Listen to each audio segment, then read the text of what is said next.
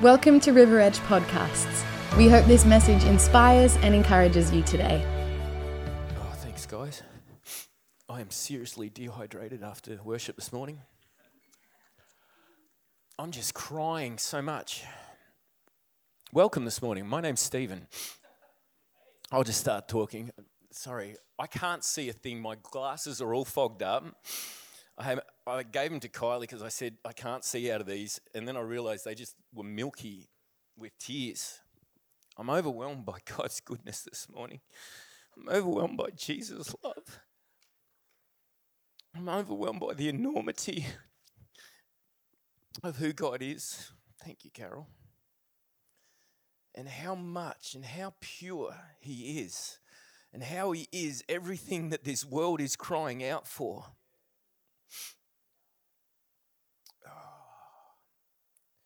Thank you, Father God. Where do we go? I'm so glad that Jesus said, you know, you're going to be taken captive and you're going to be beaten. He's telling the disciples this. Encouraging word. Josh and Naomi, how are you? Welcome home. Welcome home. I keep saying they've got a house here. They've got to move back. So, sorry. We're texting them in New Zealand saying, why the hell did you leave this place? And I said, we're in New Zealand. New Zealand. Oh, good to see you guys. They've moved away, by the way. Thank you. Church to us is very natural.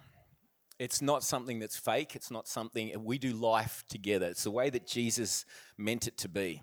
I had a discussion with a guy in New Zealand in a hiking goods store talking about icebreaker merino wool thermals, as you do in New Zealand. And we started this discussion about Buddhism, Hinduism, every religion. Don't even know how that happened. I just realised within minutes, we're in this deep conversation. And I'm like, how did I get sucked into this? And then I realised this guy is hungry. He's searching. He's read every religion, and he thinks he knows it all. And I'm like, yeah, I'm just listening because the Word of God says, be quick to listen, slow to speak, slow to get angry, and slow to take offense. Oh, man. Do you know how much Adrian, my hero brother, spoke a message once called Quick, Slow, Slow, Slow. And that has just resonated in my life. Stephen, you must be quick to listen, slow to speak, slow to get angry, and slow to take offense in everything that I do. That's me emulating Jesus as best I can. I've got to get my thoughts together because I've got so much in me that's just bubbling at the moment. And the Word was made flesh. The Word was made flesh and He dwelt amongst us. What does that mean? The Word. John talks about it. He says, in the beginning was the Word, and the Word was with God. It's the Logos. It is the established, immutable, eternal Word of God. It is what God stands by. It is what God proclaims. It is what it holds everything in check. It's His Word. And it's eternal. It does not change. And it's Jesus. So Jesus, by Him all things were made. The Word was spoken and the Word achieved it. Don't ask me how it was done. I want to see it one day, and we get to see it one day. I want to see it when in the beginning God created the heavens and the earth. I want to see that. I want to see when He said, let there be light, because what was there before light? It was His glory. But when He said, let there be light, something changed. He called out of nothing, what we thought was nothing, everything. The Word was made flesh. The unchangeable, eternal Word of God, the eternal Word, the eternal God became flesh in the person of Jesus the Messiah, and He lived as a man amongst us. He was God in the flesh, and all the values, principles, and ethics that He taught, no one had ever talked like this before. He came out speaking such authority, such wisdom, such depth, and such exact, precise, refining light on Scripture, on prophecy, on everything that people just went, who is this guy? Oh, it's Jesus. He's the son of Joseph. You know Jesus. I know Jesus. Who is he? Something had changed. He had stepped into his fullness. Oh. He did it so normal. He did real religion so normal. Everyone else dressed up in clothes and condemned everyone else that wasn't doing what they were doing. Jesus did life so normal to the point when he stood amongst men who were in a heightened frenzy to kill someone because they had such an unbalanced view of justice. A woman caught in adultery, and he said, whoever has not sinned gets to throw the first stone. He was saying to them right then, I haven't sinned, guys. If any of you have seen me sin, point it out. They couldn't. They just dropped their rocks. The eldest dropped their rocks first because they go, yeah, I know what I've done in my life. The younger ones have still got that testosterone. You know, it's got that fire. No. What do you... Oh, I'm the only one here. Yep. And then Jesus says, where are your accusers? She said, there are none. He says, neither do I.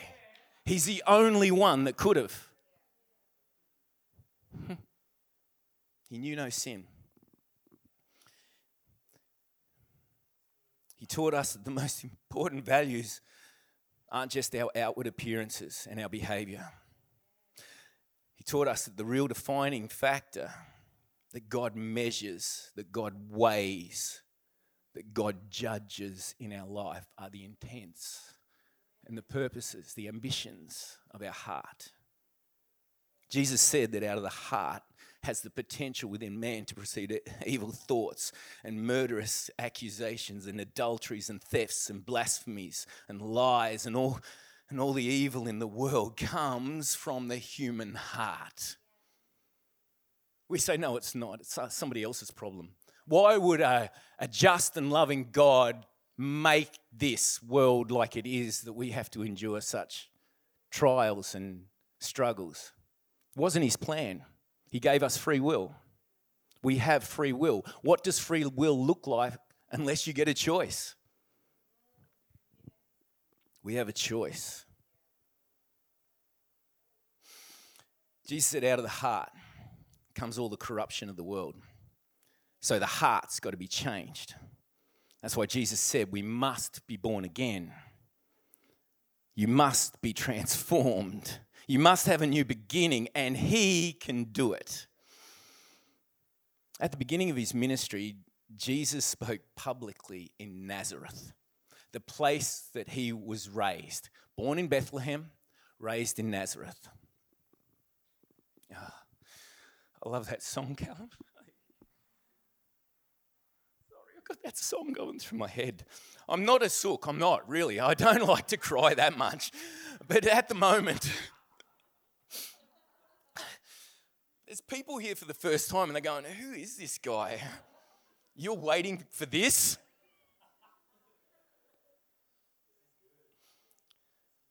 So who's watching The Chosen at the moment? And if you haven't, shame. No, that's terrible. So Kylie said to me, I'm talking about in Luke where Jesus reads out Kylie goes, have you seen that in Chosen? And I went, nah, I watch Chosen and then I cry too much and I get dehydrated. And I'm like, I'm out in the dog bowl like, the dog's going, that's mine. And I'm like, yeah, it's the only water I could find quickly. I was already down here on my face before the Lord, so I thought I'd just... So I watched it this morning and I just bawled through it.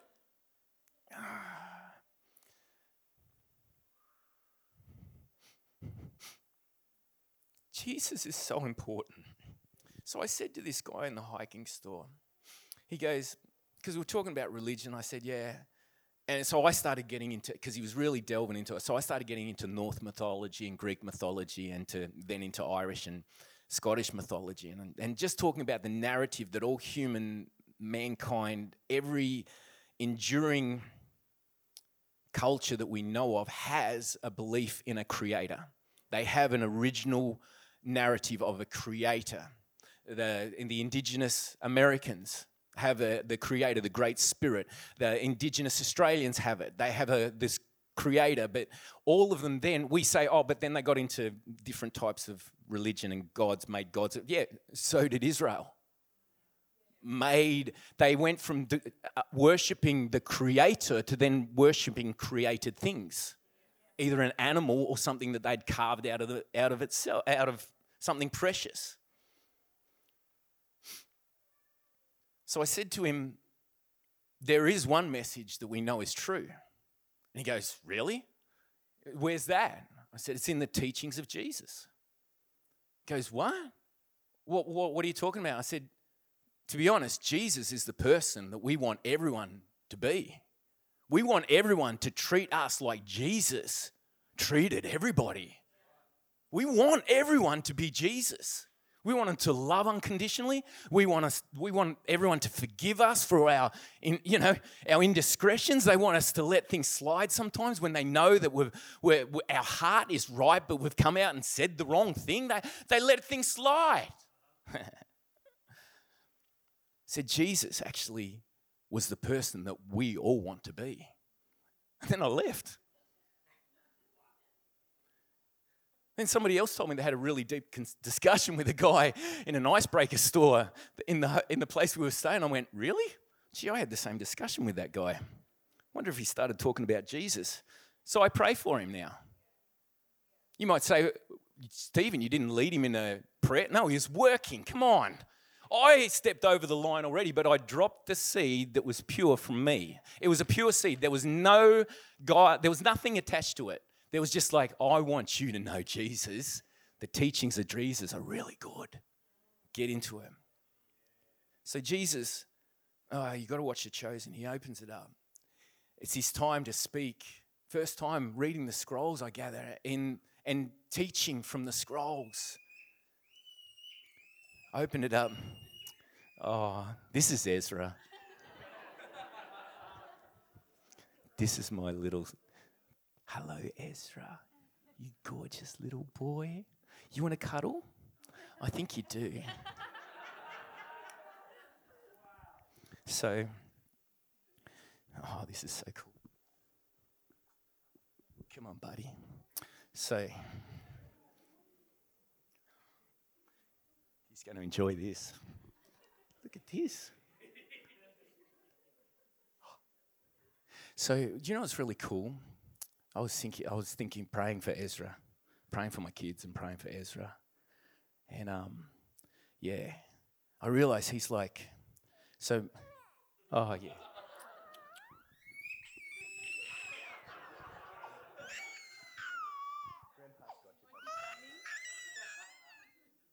good. Do you want him? He's like, save me from this man. So he is the, what is he now? Like, no. You don't know what I'm counting. Oh, yeah. So he's now the Papa, Dad, man. He's now the 5th generation in this church. He's a 5th generation. There's something about, God said, the song we were singing is that he was going to bless to 1,000 generations those that love him. 1,000 generations. But those who hate him and don't care for his ways and his teachings, after 3 generations it says you'll see them no more. And you think, no, people still go on. It's like, yeah, but they forget who is past 3 generations. It means nothing to them, and their existence is just very small, very nuclear, very small, when we're actually meant to have a larger perspective of life. Luke 4:18-19. The Spirit of the Lord is on me, because he has anointed me to proclaim good news to the poor. He sent me to proclaim freedom for the prisoners and recovery of sight for the blind, to set the oppressed free, and to proclaim the year of the Lord's favor. And I would love to go into everything they brought out in The Chosen, but watch it, please. It is so beautiful. What he brings out is just so profound. And he does it with everything. He knows what the result's going to be. And he tells them, I am the Savior. Virtually, I'm the Messiah. I'm him. This is me. They get so furious. They grab him. They thrust him out and they say, we're going to kill you right now. They take him to a hill that the town is built on and they're going to throw him off, stone him, kill him. And he just walks through them. It wasn't his time. It wasn't his time. He did everything. From that point, he did everything full on. Well, I think he did it before that, but at this point, we just know that he went into another level of sacrifice. So in 1997, I was in my late 20s. I went to a revival in America because it had been going for 2 years. And I was a pastor in the church. I was a youth pastor. And I went over there and I was so excited because there was this powerful move of God, and I just wanted to see and experience what I was seeing on videos and and I got there and I wanted to hear this girl sing. She sang this Come to the Mercy Seat every night, sang the same song. She was 13 when she first started singing. It sounded like a 40-year-old blues soul singer, like amazing deep voice. When I got there, she was like 15 and a half. I remember the first night she's singing this song, and he'd done an altar call, and it was all about repentance. And there was a spirit of repentance in the place like I had never experienced before. I was there to encounter God, but I realized God wanted to deal with some stuff in my life. He had to clean some stuff up that I didn't even realize was residue in my life. And so for a week, every night I was on my face out the front crying out to God for another area of repentance. And we think, oh, repentance is a sad thing. No, repentance is a joy. Repentance is a privilege. Repentance is a tool. It is a key of the kingdom that we don't have to carry shame anymore. We don't have to carry guilt anymore. It's been dealt with, and you go, that's just way too inconvenient. Thank you, you've got it. He has dumbed it up so much for us that he goes, take it. I've paid the price. The debt's cancelled. It's all done. All you have to do is believe this message. And the world says we refuse to believe that message. But they will believe one day. And we pray for salvation, because that was Jesus' heart, for salvation. Oh, there's so much. So he started his ministry off with this proclamation. Oh my goodness. So I'm on the floor out at Brownsville and I am crying out to God. I'm quite a passionate person. So I'm like crying out to God, God, forgive me. I was such a fool. How could I get in that position? Why did I do that? I know better than that. And I couldn't even hear the words coming out of my mouth because there was some, 15 or 16-year-old surfer geek next to me screaming his head off. And I'm like, I ended up repeating everything he was saying because he was so loud. He was dominating. And I'm going, Stephen, are you for real? Are you for real? What is, love the Lord your God with all your heart, with all your passion, with all your soul, with all your mind, with all your strength? What does that mean? And this 15, 16-year-old surfer kid that I never know taught me a lesson that night that I've got to do everything with all my heart, all my soul, my passion, vitality in life because Jesus did that for me. And if I'm going to emulate Jesus, then I need to emulate his passion. So when Jesus arrived back in Jerusalem quickly, oh, this is glorious. Before he died, I want to just look briefly at some of the things he taught because he only had a couple of days. It was important. He was primed. He knew what was coming. He knew time was short. He only had a short time with people. So what was important to him during this time coming to Jerusalem? Came in triumphant.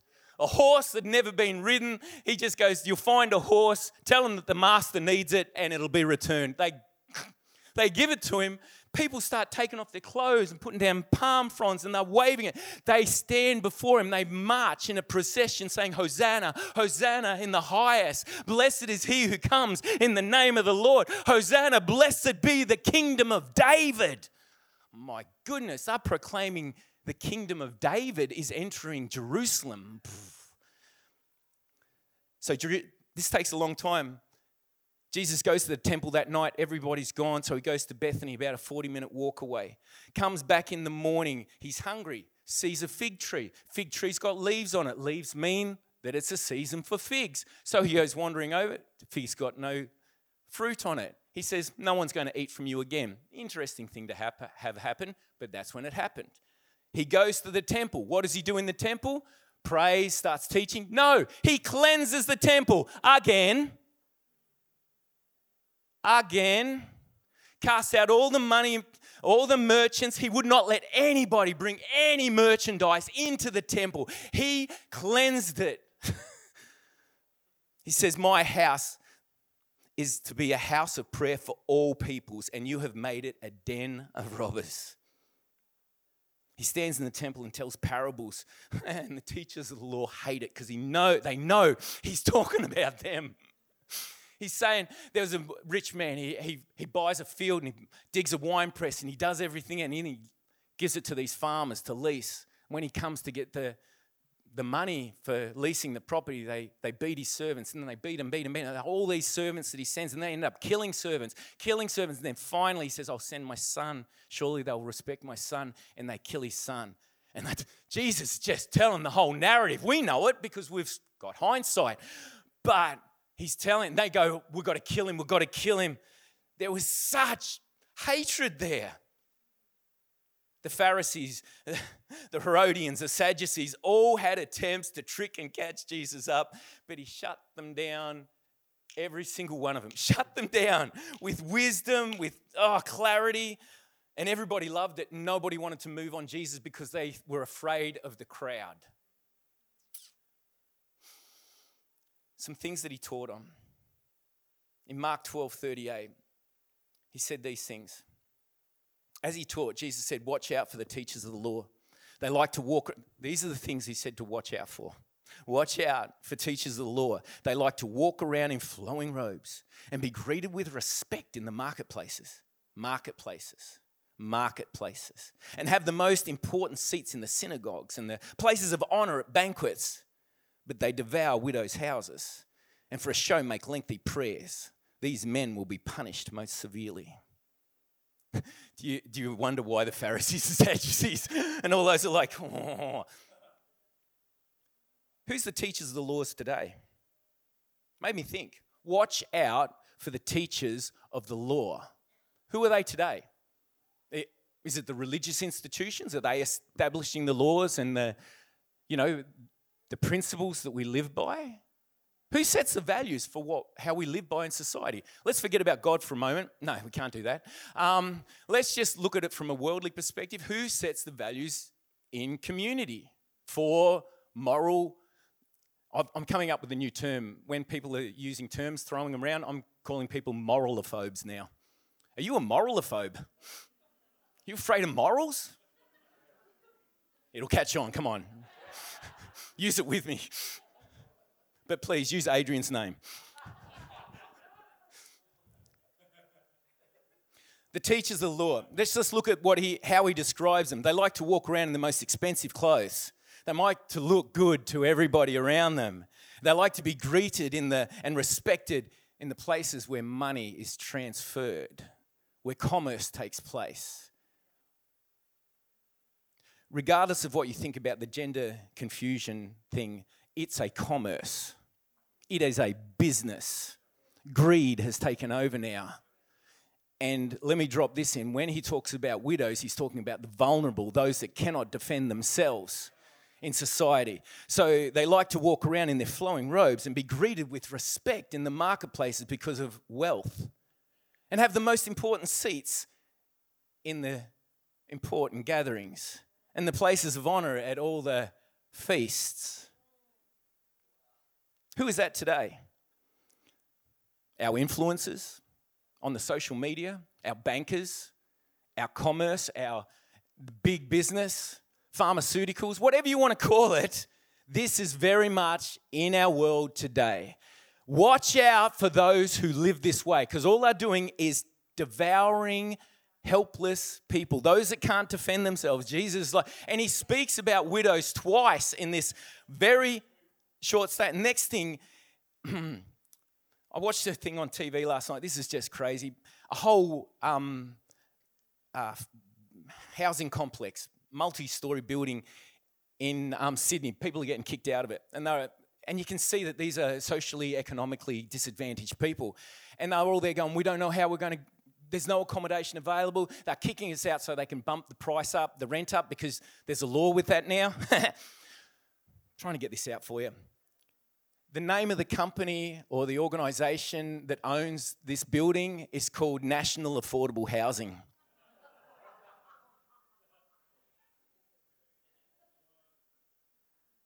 Beware. Watch out for the teachers of the law. Don't be lulled to sleep by the law or the teachings that this world is trying to lull us into sleep. One of the things that Jesus says later on when they are asking, when's all these things going to take place, Jesus? He comes out with this great big long list of things that were going to happen to them, things that were going to happen in the future, things that were going to happen to those that they were going to speak to, things that are going to happen at the end days, and then says that generation, they won't pass away before I come in glory.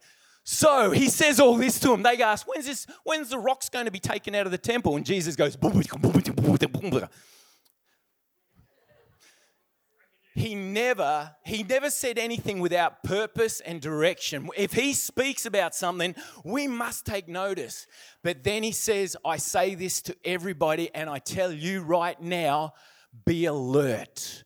Don't fall asleep. Watch. Be watchful. In this time, in this season, we must be most watchful of what is being brought to us. There are teachers of the law trying to just permeate to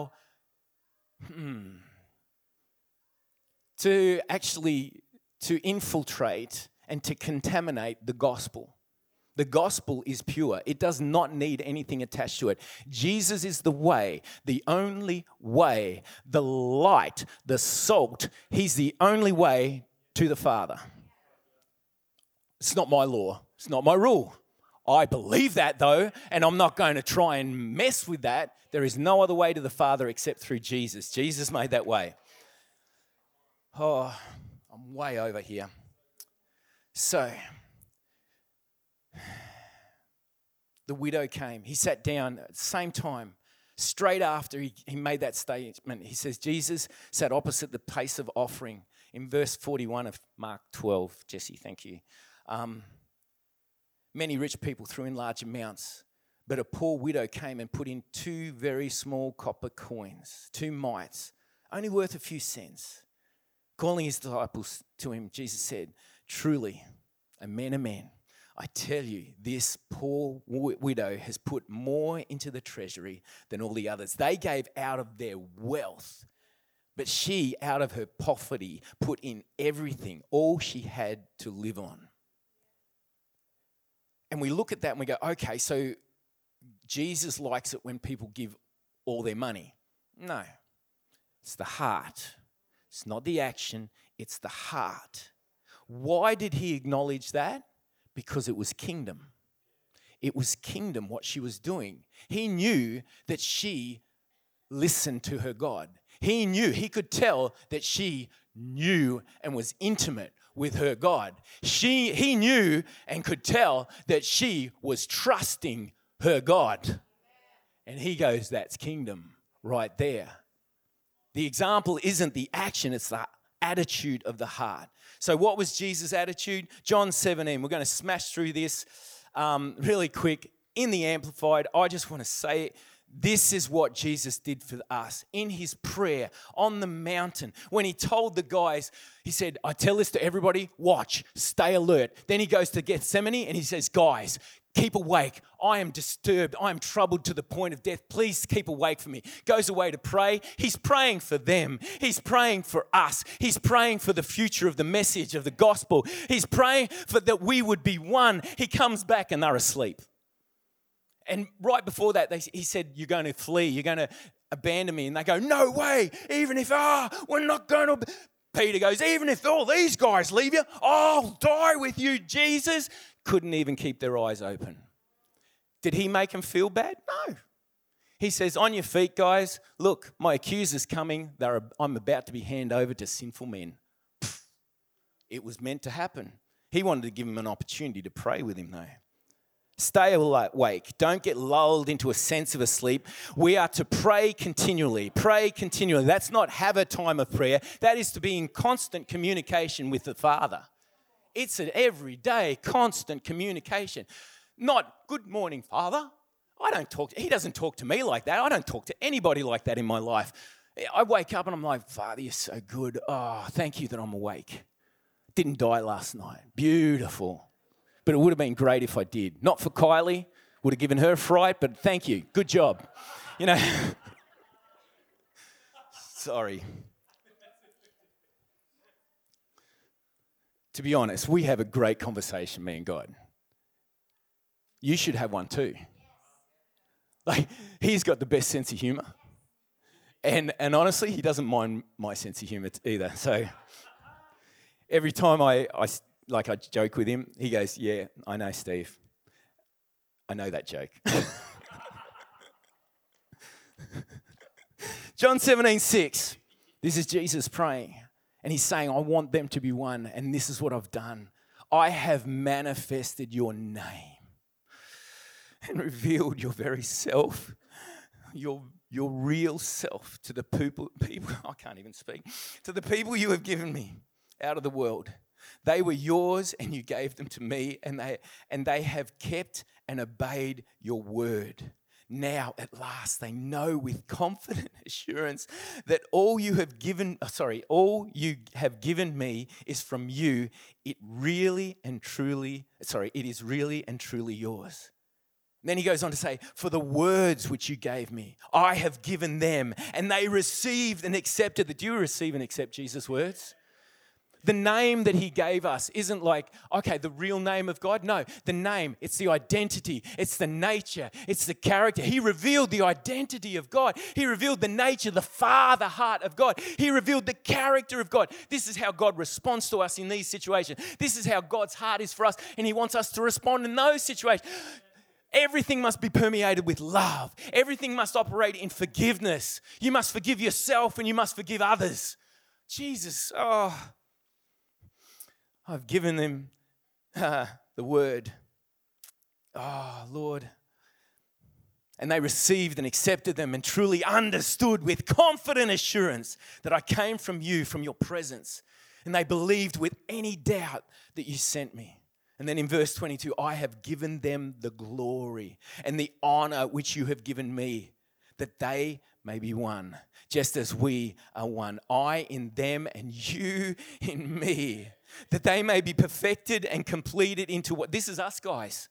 That they may be perfected and completed, that we grow, that we don't try and run too far ahead at times, but we grow at the pace that God wants us to grow, getting strong, not lagging behind, not running ahead, not shooting off the side or trying to get around things, but going on the path, on the journey that God, knowing that he's got this. Only got 2 cents in my pocket? I trust God. Kingdom. And it's not the action, it's the attitude. So that the world may know without any doubt that you sent me and that you have loved them just as you have loved me. Father, I desire that they also, I love this. I added this in because this just shows Jesus' heart. You got to realize Jesus knew what his disciples expected from him. Destroy Rome.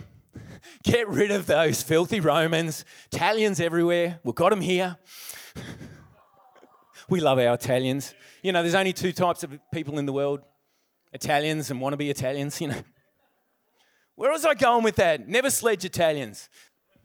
No more salami, no more wine, no more bread, no more olives. Stephen, your words have consequences.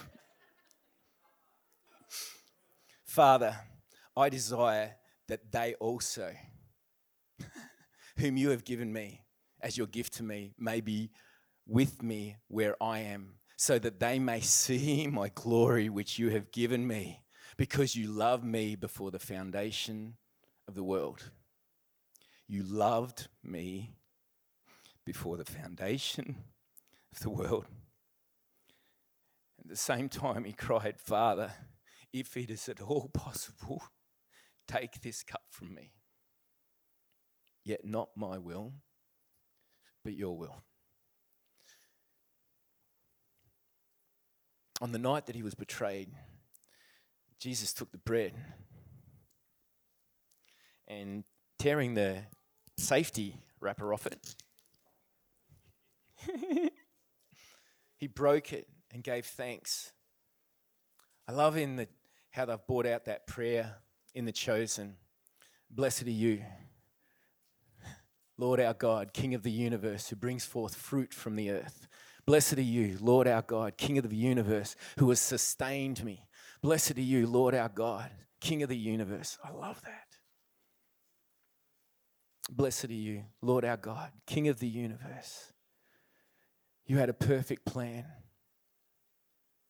Your Son, whom you loved, you sent him to earth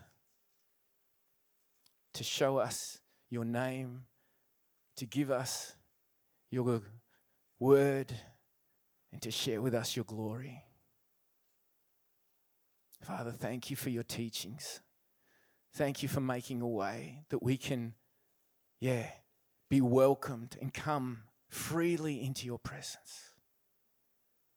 Jesus, thank you for your sacrifice. Thank you for your body that was broken. That through those wounds that were inflicted on your flesh, the promise is that we are healed, that we receive healing. Father, I thank you right now for healing that needs to take place.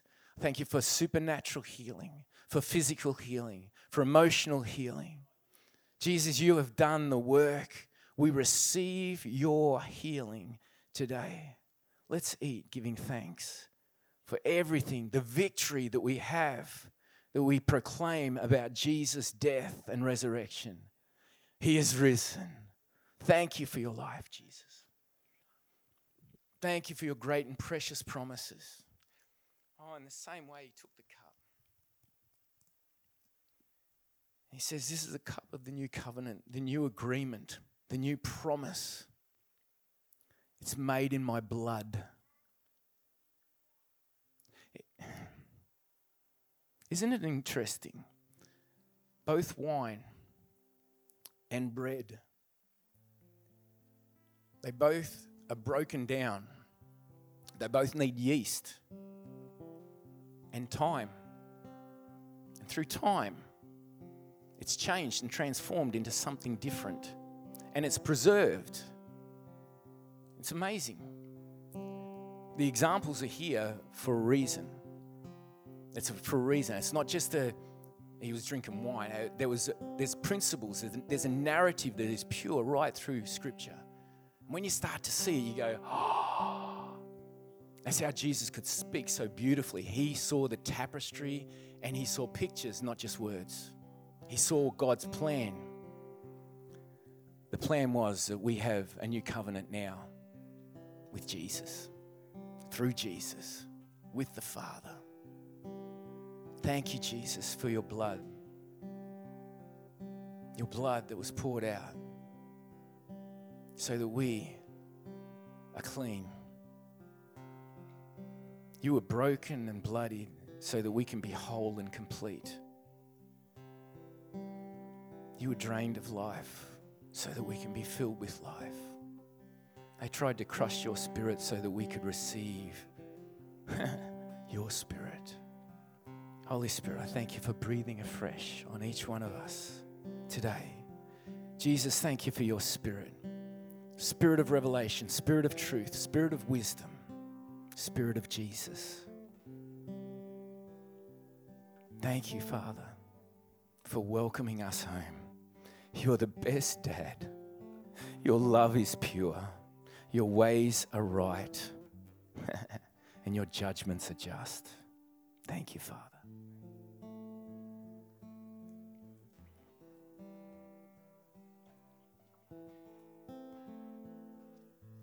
May they be one. Father, as you and I are one.